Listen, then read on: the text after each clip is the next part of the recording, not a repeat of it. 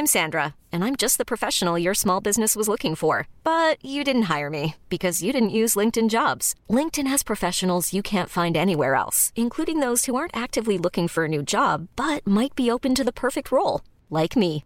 In a given month, over 70% of LinkedIn users don't visit other leading job sites. So if you're not looking on LinkedIn, you'll miss out on great candidates like Sandra. Start hiring professionals like a professional. Post your free job on linkedin.com/achieve today.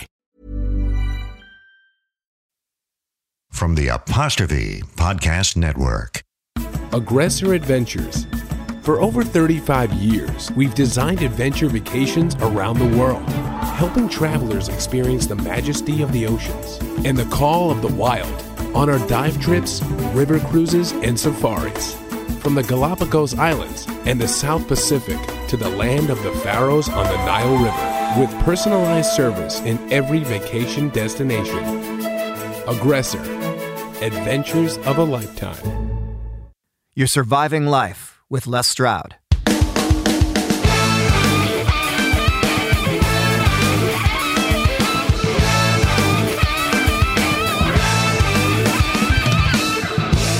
I'm working on jealousy. I'm not into hate. I'm working on anger, 'cause I'm not into rage. So if you're paying attention, you may have noticed my personal trend of placing myself in the company of people I respect or admire, often artists, to try to get them to open up about what keeps them going. What's their motivation for continuing to create all through their lives? One might say, in spite of everything going on around them, and us these days, it's a pretty thinly veiled attempt on my part to instill that same sense of artistic enthusiasm in my own creative life. I'll just bet that you have people you know, as I do, that you consider to be incredibly talented, and yet they just don't seem to get their due, at least as far as you think they should have anyway. They should be acting in big roles. They should be running some big company. They should be touring the world musically, or their books should be published by big publishing companies. I have several friends like this, and it drives me crazy because they're far more talented than I will ever be, and yet they continue through life just under the radar of the world at large. My friend Pearson Ross is one of those artists. I describe him, though he might not like this, as the Canadian Ray LaMontagne, but better. Or how about a Canadian Van Morrison? As a songwriter, his sense of melody and vibe and lyric never fail to captivate me, and I always find myself wishing I'd written some song that he's just recorded. So sit back, take in a deep breath, because for this podcast, I hope you're in a mellow mood. In fact, maybe wait and listen in the evening with a glass of vino or beverage of your choice, maybe a big pot of herbal tea. You're about to sit and listen to two artists upstairs in my studio as we chat about the responsibility of being an artist and how Pearson reinvigorated his own artistic muse by touring Canada and performing, wait for it, while traveling by canoe. As an artist and former canoe instructor myself, I can assure you I had a serious level of envy over his touring by canoe project. And then we pick up the guitars and play a little mini concert for you. These are the words of Pearson Ross. And then it just came to me. It was a very simple anatomical diagram that I saw of the Peary caribou. And I started cutting these animals, all the endangered species of Canada, in my apartment, putting them up to keep me company out of reflective tape. So every time the cars would go by in Chinatown, they'd light up. I'm sitting right here, and you're looking at me, but I can't seem to see you at all. I'd had a writing blow in the middle of the night, which was it sort of came from a dream. And it's the first time that I dreamt of a melody that I remembered when I woke up. And by chance, because it was raining, I brought my baritone Barry, I call the baritone ukulele, I brought it in the tent. And I had it capoed on the 3rd fret with the open D strings, just sort of, and it was the exact key. Maybe I'd played it before I slept, or maybe through osmosis, I don't know. But it was the first time that I'd written in a major key. It's time to hold on. It's time to let go. time to ring the bell. It's time to make peace. It's time to stop hate. It's time to love her. As an artist, at least it's been said that we tend to think differently. A good friend of mine, a singer-songwriter named Kevin Kloss, would often be fond of saying, you can't become an artist. It's not something you either are or you aren't. You're born as being an artist. So where I'm leading with things is, okay, if we look at the world for whatever reason differently, can we affect the world? What point do we have as an artist? What's our role as an artist? What's our responsibility as an artist? So what I'd like, actually a great way to tap into you is say, okay, you are doing something. Let's start with what you're doing right now, because you're doing something in terms of, you said yourself, you're doing a protest song. What are you doing? What's the point of what you're doing with the protest song? I've often thought like a great creator or anyone who's involved in making stuff should be, on some level, a purposeful human or a great human influence. I wasn't always touring Europe. It was very much to switch gears and embrace music wholeheartedly. But after a while, those kind of dialogues get stale, and that in addition to the love and the loss and the beautiful images of nature, what's your message? What's your stance? Where do you stand on the issues? And having grown up a paddler and someone who was raised by a family that encouraged compassion for others and especially respect in nature, I just feel like it's our duty to defend the land and the natural habitats at risk that we were born into. Well, and I'll bet you feel it's everybody's duty, right? But how about as a creator, as a writer, and as a presenter of your creative endeavors, are you saying that artists have a duty, a responsibility, if you will, to do what we do? Yeah, I think it's I think it's important that you express yourself. I always equate it to, when you're standing silently beside a racist joke. If you're standing alongside, you're condoning it. Not dissimilar to Islamophobia and all these themes in the current crazy climate of the world. If you don't express your view on it, and respond, if not respond directly to the people perpetuating, this bad taste, then I don't know. I think your attempts at all the other themes in art are futile, because no one really knows where you stand. You haven't really shared with them until it becomes personal. So we have a motto in the office, which is, don't take this professionally, it's only personal. Mm-hmm. And having worked in uber professional environments that were almost borderline clinical, it pushed me the other way to incorporate emotion into all my creative work. If it's not emotional, I throw it in the garbage. There's a wonderful film called 20 Feet from Stardom that highlights the background singers. And there's a moment in there where Sting talks, and he actually says he talks about American Idol, and he says, there's this thought that you can go on American Idol and become, famous, but he said what they miss is the spiritual journey. And if they achieve this end goal of being a celebrated performer, and they've missed the spiritual journey, that their success is wafer thin. I think that's what you're alluding to. Right.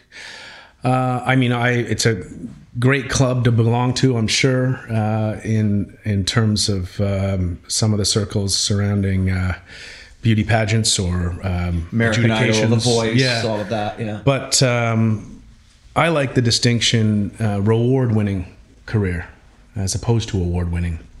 How do people adjudicate art? The fact that it's subjective at all is just absurd to me. Mm-hmm. But I applaud people's efforts in entertainment, and that's where I draw the distinction.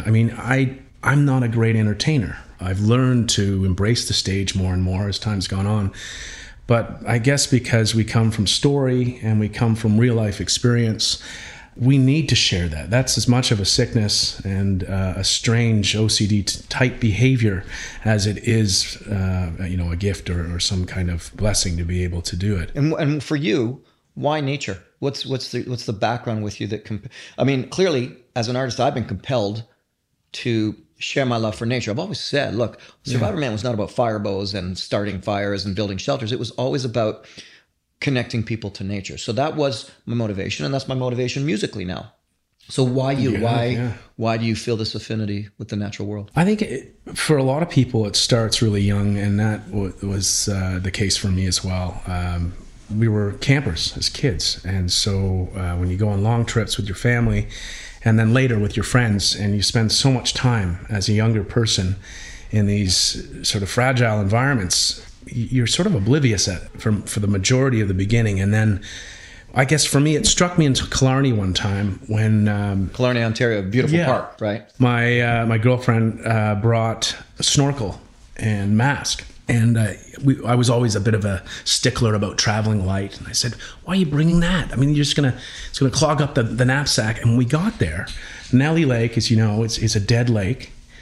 And it's translucent, almost completely transparent. 100 feet down looks like 30 feet down. You can almost see... Because it's a dead lake. Yeah, right. You can see the old growth forest that used to be, no organic matter in there, and the pH balance is off the charts because of Inco. And I wouldn't have learned any of that if our other friend who we were camping with, M&R guy, was doing the pH balance and was showing us the off-kilter ecosystem or lack thereof. So that freaked me out. As a sort of in my 20s, thought, wow, like no one's really doing very much up here in terms of that kind of awareness. And Inco certainly got away with a lot of industrial years up there. And aside from the Friends of Temagami, you meet all these sorts of not-for-profits that are on the grassroots level, which is wonderful. There weren't as many people in what I was doing sharing the problems and the real environmental issues. So I don't pretend to be a spokesperson on behalf of the environment. I should say that straight out, in that I'm not an environmental scientist, but I have friends who are. And more importantly, if I can just inspire those people, to me, they're the real game changers.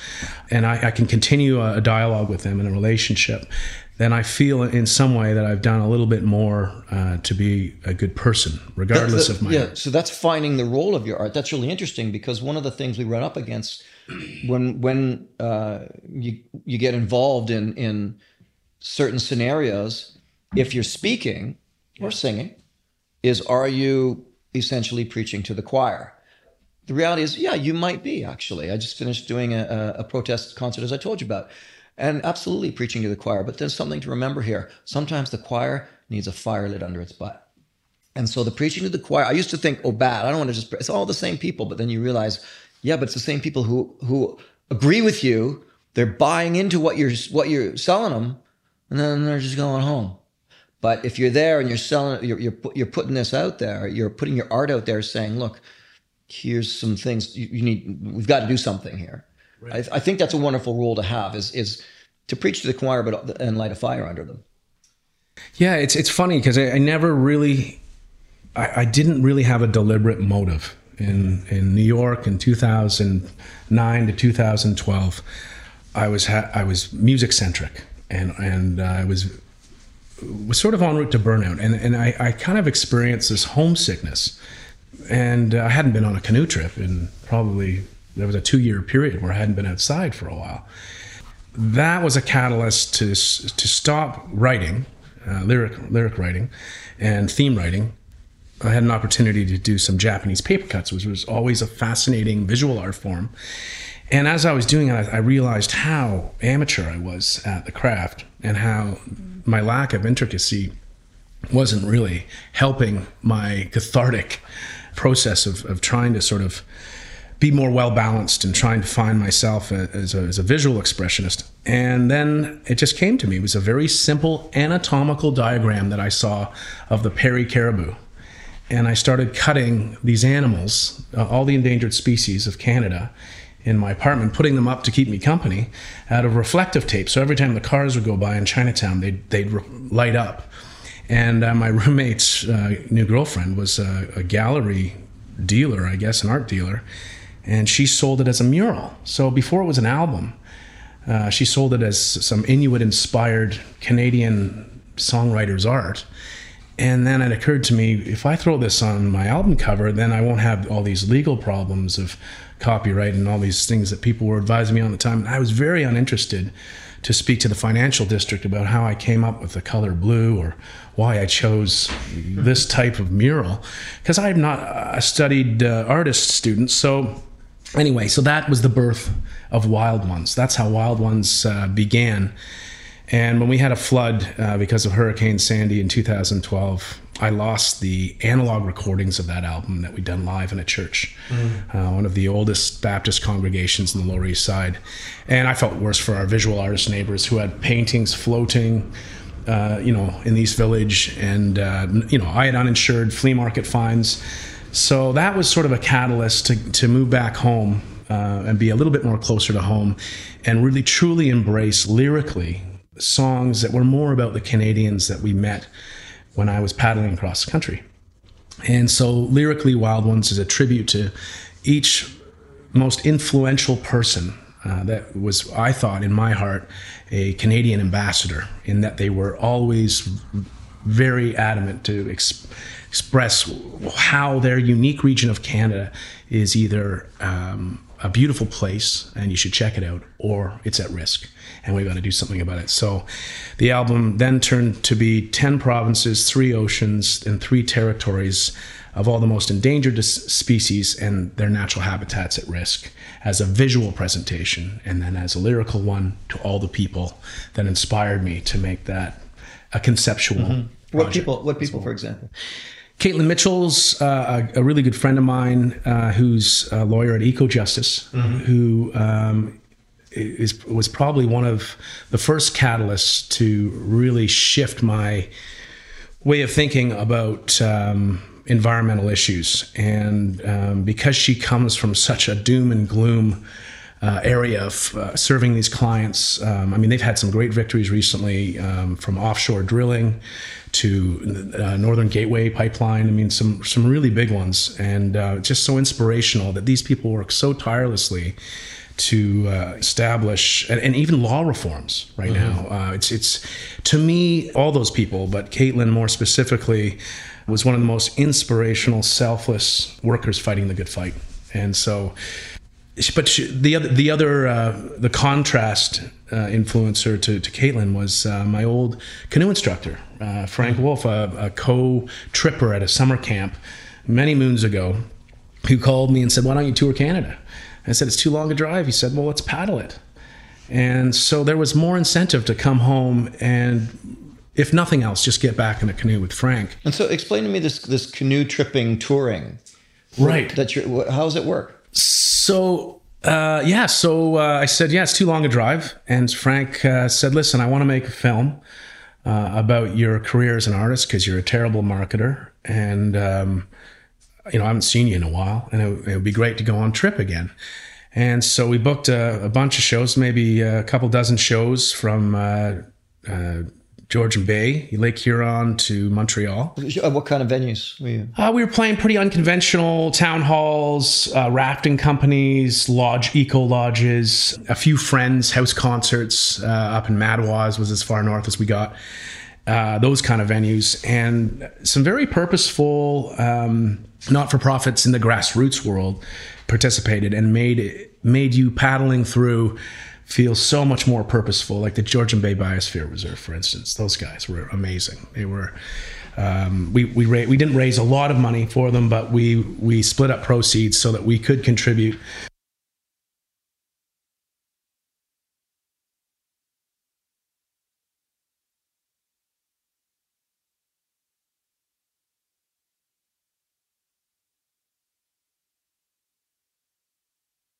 Next weekend. So Frank's very excited about that.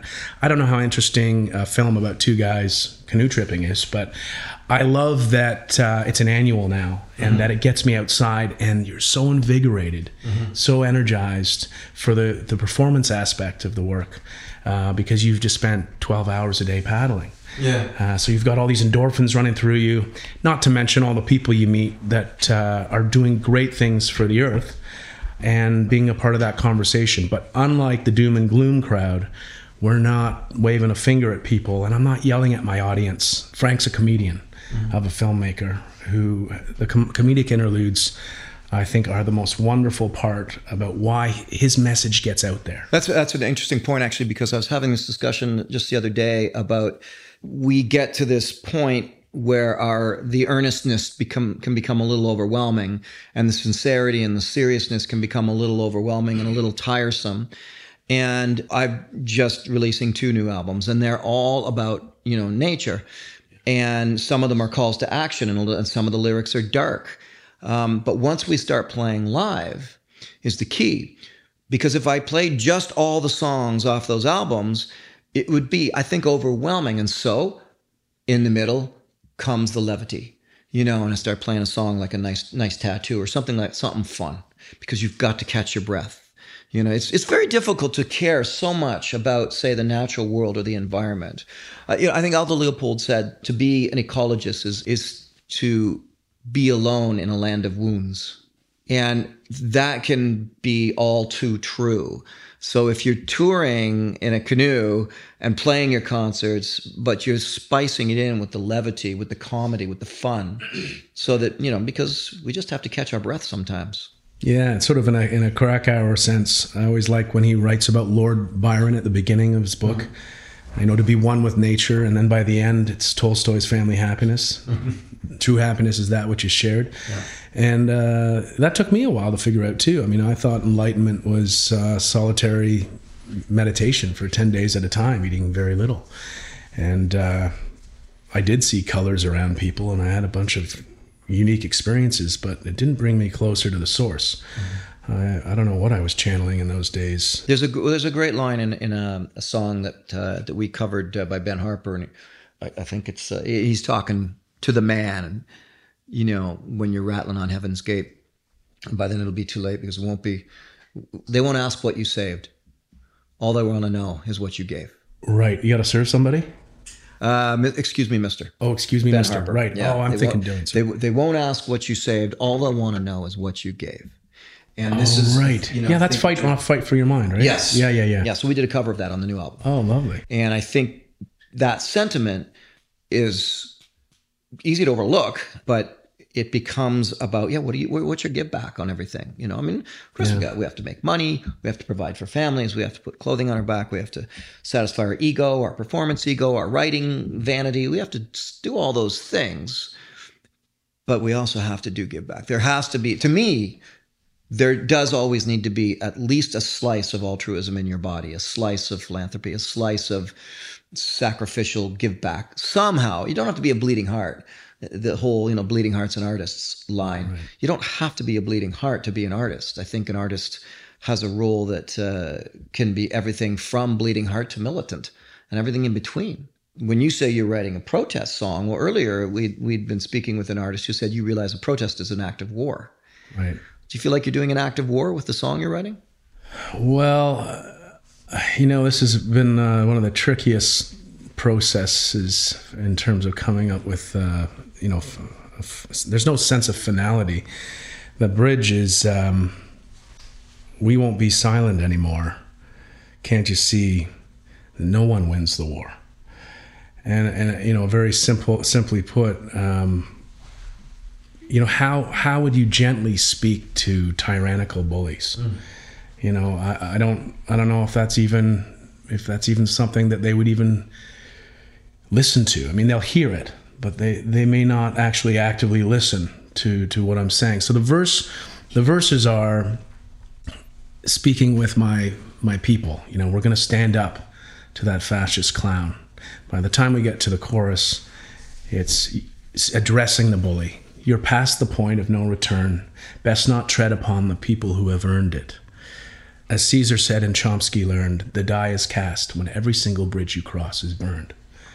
And I interchanged Caesar and Chomsky with my parents, saying Mama and Papa in the first chorus. But just to try and condense some of these ideas, it became laughable towards the end of the process. And I don't know if it's a protest song, to be honest. I think maybe past the point might just be the angriest I've ever felt about the way the world is going. The protest song sounds like a song of action. Is this one of the ways that an artist can affect change? When I hear Billy Bragg scream singing, or even just Bob Marley softly saying, stand up for your rights, it makes me want to be larger than I am currently. And so... Or perhaps be part of something bigger than you. Right. So we're going to stand up to that fire rooster. I mean, if I heard that line, I thought to myself, well, I'm with this person. That's how I feel. I want to stand up to them. How do I do that? Okay. That's when the not-for-profit comes into play, and when our friends like Caitlin and Frank's wonderful demo of Athletic Hippies Who Want to Save the World can facilitate some of those petitions, some of those purposeful events that try and reform some of these policies. So I'm hopeful that I do have an active listener in my audience of the choir that I'm preaching to. I don't know, I just somehow, and maybe this is a false sense of security, but I have faith that our small group of friends are more purposeful than the average people. Well, I think they can make a difference. Well, look at Leonard Cohen. As beautiful as his material is, I've been fond of being a little bit mocking in how morose he can often be. And I heard someone, after he passed, someone said, he just made me feel so much better. And I thought, better? We talk about the right artist. What do you mean Leonard Cohen made you feel better? And I said, because I didn't feel like I was the only one. To add to that, I have a song called Dark Side, and I got an email once from someone who said, the song Dark Side, listen to the title. It's a dark song. Yeah. And it's about, the chorus line is everybody's got a dark side. And this guy emails me and says, that song of yours, Dark Side, always pulls me on my funk when I fall into a dark hole. And I'm thinking like, how? Because he didn't feel alone. It wasn't that I needed to write, let's go smell the flowers and the world is all daisies to lift this person up. I just needed to say, hey man, you're not alone. I feel this stuff too. And that's what Leonard did. And when I'm bringing this all to, I'm bringing it home to the environmental situation or your protest song that you're working with now. I think that as artists, whether it's paintings that we put out or poetry that we write or spoken word poetry or writing books, and of course the music that we create or the films that we create, you never know where that energy is going to go. And part of the beauty of the altruism of it is never finding out.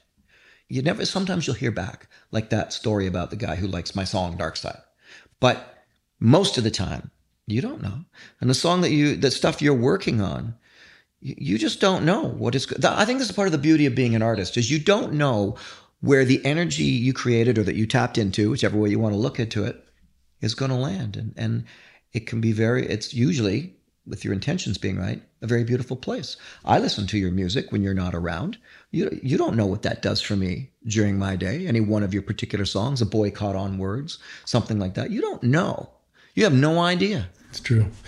I think that's what I love about Cohen and a lot of great Canadian writers is they're open-ended verses where they could be interpreted in so many different ways, right? Mm-hmm. That's always great art. I mean, it's a wonderful, work of the imagination, and I do feel honored to do it. But I think it's important that we do always express our emotion, and if we ever fail to do that, then maybe we should move on to the next one. I guess I live a fairly proactive kind of lifestyle. I'm I'm a yang. I'm not a yin. I'm a yang. One of my favorite quotes is, if we wait for the meek to inherit the earth, there'll be nothing left for us to inherit. And so it basically saying, come on, man, got to do something here. It's hard to figure out this role of being the artist. And I've got a sentence I want to run by you and ask your opinion on. But before we do that, when we loosen up a bit, you got a song you want to play first? You mentioned a call to action. I was thinking of time. It's time. It's about time. Mm-hmm.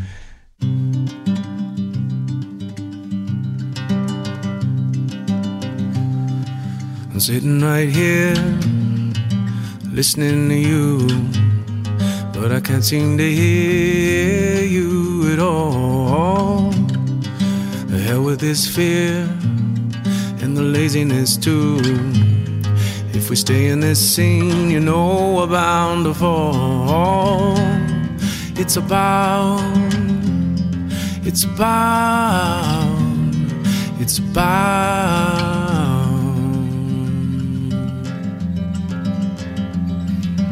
time.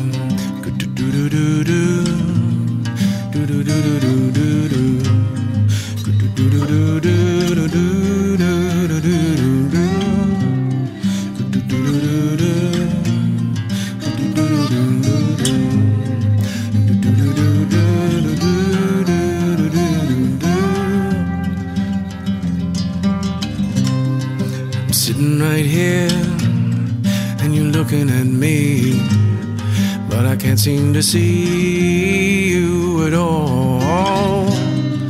I'm missing your love and your craziness too. And you get off that screen and break down your walls. It's about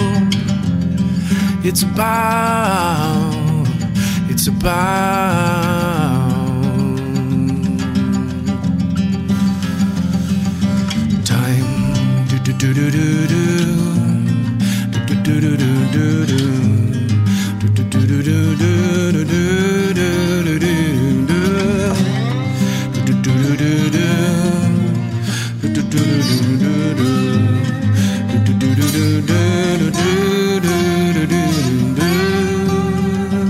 Time to tell her, it's time to show him, it's time to wave goodbye.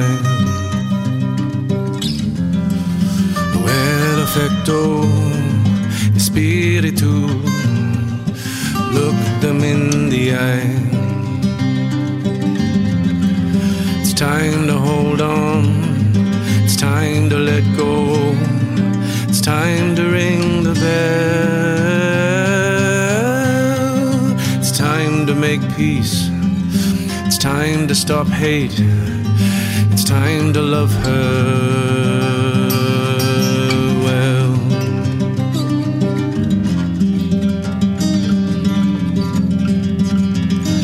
It's time.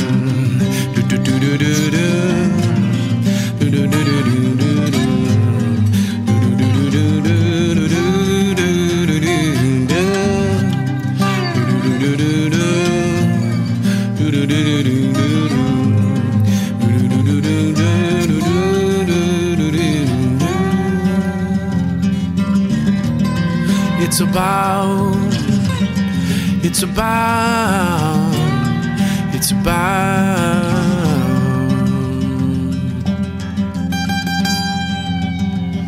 time.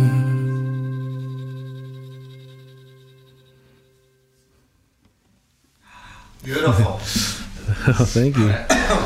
Really nice. Little Mother Nature tribute there. You know what? Aggressor Adventures, while being the largest liveaboard dive operation in the world, is so much more. They have safaris and excursions to the corners of the globe, exciting opportunities to see vast archaeology, history, and natural wonders. I've been traveling and diving with them for years, and I cannot endorse them enough for being simply the best there is at making sure your worldwide adventure is a safe, comfortable, and exciting one. Take it from a guy who has done a lot of adventuring. Who do I travel with on my vacations? Aggressor Adventures. You're surviving life with Les Stroud.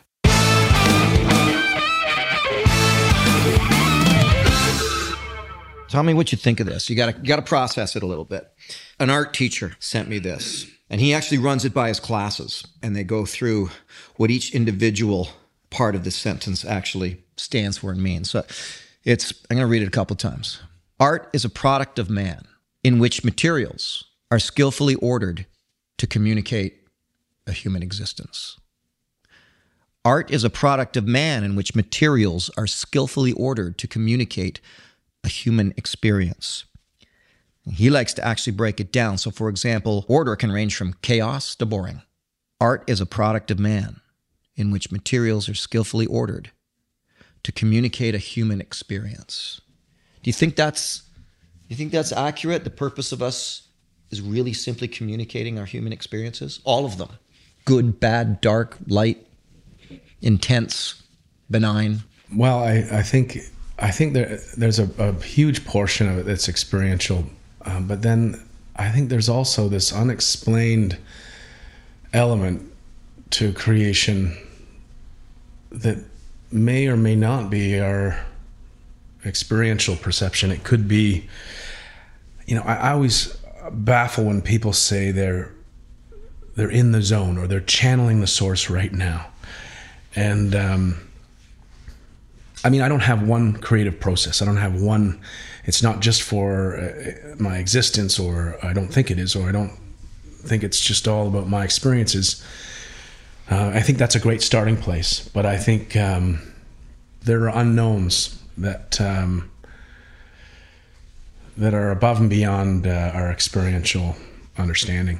Or our ability to articulate why they exist. If you're in nature, I think you're closer to channeling the source. Mm-hmm. Yeah. I think you are tapping into one of the oldest nonverbal dialogues on Earth, and I think there's something extremely, it's just so unfathomable and profound that I don't know. I don't even care to define it as a creator. Mm-hmm. I just feel blessed to be able to be a part of it. And do you feel, I mean, a real fascinating perspective on the creative entity is that it's not our own, that it comes to us, that we are vessels, that we tap into it, that we facilitate, that sort of thing. Right. And so, for example, Tom Waits, there's a funny story about Tom getting one in the backseat of his car while he was driving one day, and him being pissed off at it and saying, "Oh, the hell are you doing here? Did you see I'm driving? Did you go bother Leonard Cohen?" You know, and that's a funny story to tell. But the point is that Tom so well believed that, you know, these are orbs of creativity that float around, and whether they land on you or whether you take them in. So our artists, what do you think about that? You think that's just, you know, kind of new agey nonsense, or be more pragmatic about art? I think you definitely have to create a routine or some kind of practice if you're going to grow your craft. But to be able to sort of dictate when inspiration strikes, I think that's just absurd. I mean, I don't think it's possible. I think it comes at all different times and places, but if there's one place that it comes more often than not, it's on trip. It's when we're moving, we're self-propelling ourselves through something, and at lunch, I mean, there's just the ideas and the feelings combined are just, they're spewing, and we call it trip foo. So let's assume that all of us want to attain our black paddle at some point. And once we get our black paddle, we achieve a state of tripvana. And when you're a trip foo practitioner, like we playfully say we are, it's the state of mind. Tripvana is that no matter where you are, you're always on trip. Mm. So if we can just channel that trip foo on a regular basis, regardless of our environment, that discipline becomes the mind over matter. And I think you're perfectly designed to create under those conditions. Mm-hmm. Yeah. Do you, it's a total personal question, but do you practice any kind of meditative anything? A gratitude or visualization or prayer, or do you do anything like that you feel feeds you the direction of where you're going, or in our Forrest Gump analogy here, or are you a feather floating about and you'll land where you land, or not? I'm a real compilation of different practices, simply because I love to switch it up on a regular basis. Because you get bored?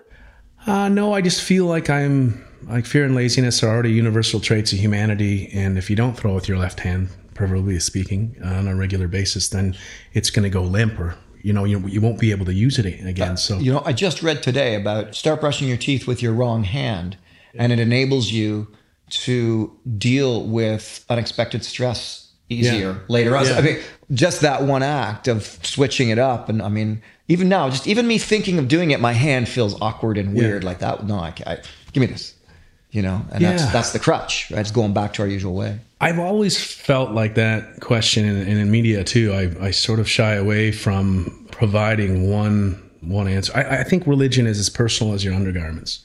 I don't need to know what color you've got on. Whatever gets you through the night. I mean, whether it's religion or drugs or your practice, whatever it is, if you're doing the best work that you believe you know how to do, then kudos to you. You're channeling it in whatever way you get there. You're channeling your higher self. Yeah, I mean, I love stretching and breathing, but I would never universally endorse yoga for everyone. Or I'm a long distance runner, and I feel like a border collie, I need to get outside. And if I don't have some kind of routine for my endorphins, then I feel like I'm not sort of at my best in some ways. And then in lazier months in the winter, that sort of morphs into cross-country skiing. and just sheer loafing. Do you when you're out with Frank and you're doing this canoe tour and that, do you write when you're in it, or do you gather and percolate it and write it later, sometime later, somewhere else? It's funny. One morning I got up a bit late and Frank interviewed me first thing and said, "Your breakfast is ready, you lazy bastard." And I'd had a writing block in the middle of the night, which was it sort of came from a dream, and it's the first time that I dreamt of a melody that I remembered when I woke up. And by chance, because it was raining, I brought my baritone, Barry, I call the baritone ukulele, I brought it in the tent, and I had it capoed on the 3rd fret with the open D strings, just sort of, and it was the exact key. Maybe I'd played it before I slept, or maybe through osmosis, I don't know. But it was the first time that I'd written in a major key. And I never published the song, but I loved it, and it kept me company on the trip. You came along and sang a song in a major key, love, singing, maybe you're the world to me, maybe you're the world. It was so hopeful and positive, and I'd come from such a darker space of Armageddon to death and loss that it was so refreshing. And I don't pretend to understand where that came from. And yet you didn't publish it. You didn't produce it in the studio? No, I didn't. I didn't. It's about time, person. It was a little. It reminded me of high school in a way. The hopeful, the youthful sensibility, and the images of love and the possibilities being endless, and this. Well, sense again, of it's about finding that levity. Yeah. In your process. I mean, if you tend to default to the more serious subject matter, you know, the power of suggestion is powerful. Yeah, right? yeah, exactly. Yeah, and so the levity of that, you know, it's almost, to me, it's almost like your whole psyche was telling you, okay, lighten up, Pearson. Here's some creativity. We're just going to go, there it is, and you're going to wake up with it because you need a little levity in your life. It's honestly, I'm not that much different. Even within my song Arctic Mistress, which is about celebrating the Arctic, I still at some point right in the middle do a little like, and I don't want to lose the Arctic, and I don't want to see glaciers melting into tears. Right. So I still default to that overly serious, overly sensitive artist perspective. It's hard to be light and poppy. Yeah, I think it's funny. I have a lot of friends that work outside of the industry, and they're from all sorts of different walks of life, and it's wonderful to have them around, especially the comedic ones like Frank, because I don't know if I'd continue in the serious vein of writing if it wasn't for the comedic interludes. Those are some of the things that keep me the most grounded, and hopefully stop me from taking myself so seriously. Bring you sanity. Yeah. Within the course of doing this album, I just felt, you know what, there's a lot of great material out there that talks about nature, and Joni Mitchell's Big Yellow Taxi is that's considered a very strong environmental song. So we did a cover of that, but completely messed it up, like totally changed it into a Delta Blues slide thing with Peter and I. And we did some Ben Harper, we did some J.J. Cale, very obscure J.J. Cale song called Death in the Wilderness. I'll take that cue from myself and play you this cover of an obscure J.J. Cale song off my Bittern Lake CD. This is Death in the Wilderness.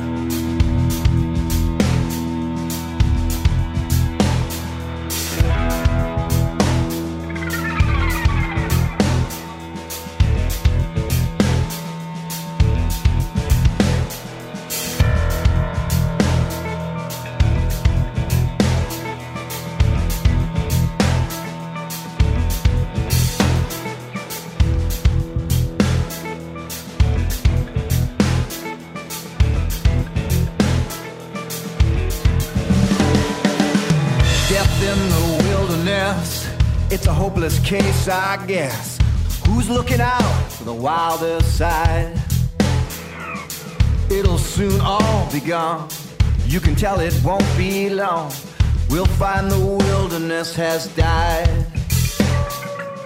We'll be the lonely ones, concrete, plastic, human throng, telling one another, have you heard the news? We'll mow it down, we'll rape the ground, till there's nothing left to abuse. The rabbit, he'll be gone, and the birds will sing no song. The wolf, the bear, the lion too. The insects far and near, and creatures like the deer, we'll put in cages at the zoo. Death in the wilderness, it's a hopeless case, I guess. Who's looking out for the wilder side? It'll soon all be gone, and you can tell it won't be long. We'll find the wilderness has died. Just let it run.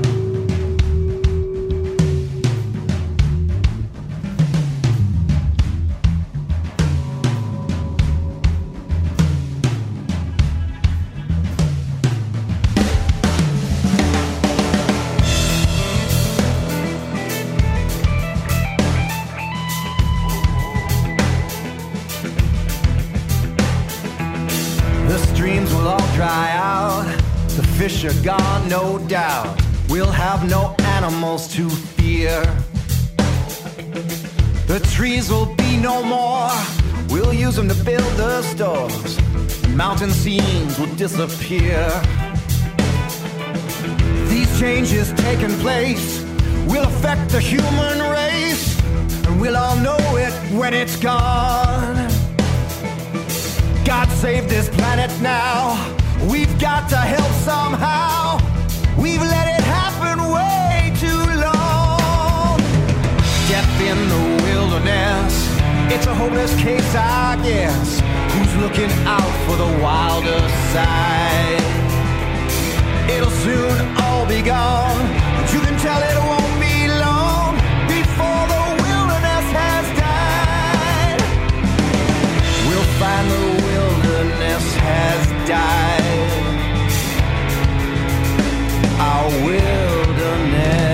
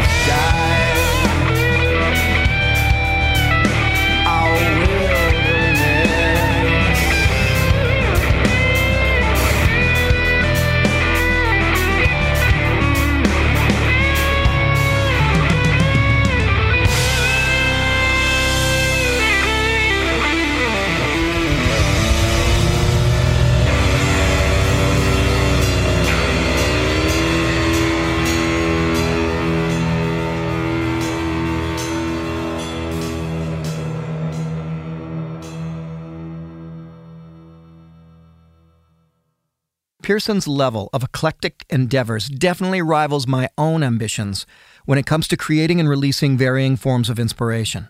Lucky for me, he's not a film director. Yet. Currently, he's coming off of living in Paris, writing lyrics for an opera singer who wanted to do a folk album. Then it was on to his recording in what was formerly Supertramp's studio, getting ready to release a solo album and a full band psych rock album and tour. Pearson will be an artist for his entire life, and I'm always excited to hear of what he has coming out next. Make sure you do your own Google search for Pearson Ross. If you like this podcast, be sure to check out my interview with Canadian legend Bruce Cockburn, available wherever you get your podcasts. This podcast is, as the saying used to go, brought to you by Aggressor Adventures. Choose your adventure. Surviving Life with Les Stroud is presented by the Apostrophe Podcast Network and is mixed by Keith Ullman. You're surviving life with me, Les Stroud. Please subscribe to my YouTube channel, Survivor Man Les Stroud, as I have hundreds of videos there and more going up every week. From Survivor Man Archive to Bigfoot to wild harvesting tips to urban disaster survival. It's all there and it's all free. My brand new series, Wild Harvest, featuring local foraging and turning those wild edibles into sumptuous dishes, is now on National Geographic Asia, PBS stations in the United States, and Cottage Life Television in Canada. The brand new special, Surviving Disasters with Les Stroud, is now on a PBS station near you in the United States or on my YouTube channel. And my brand new children's book, Wild Outside, written for your kids. It's all about getting your kids into the out of doors. And it's out now. Google it. I'm an easy find on Google for those and so much more that I produce during any given year, no matter what's happening on the world stage. We'll figure this life out. Together. Cue that rippin' harmonica solo, Keith.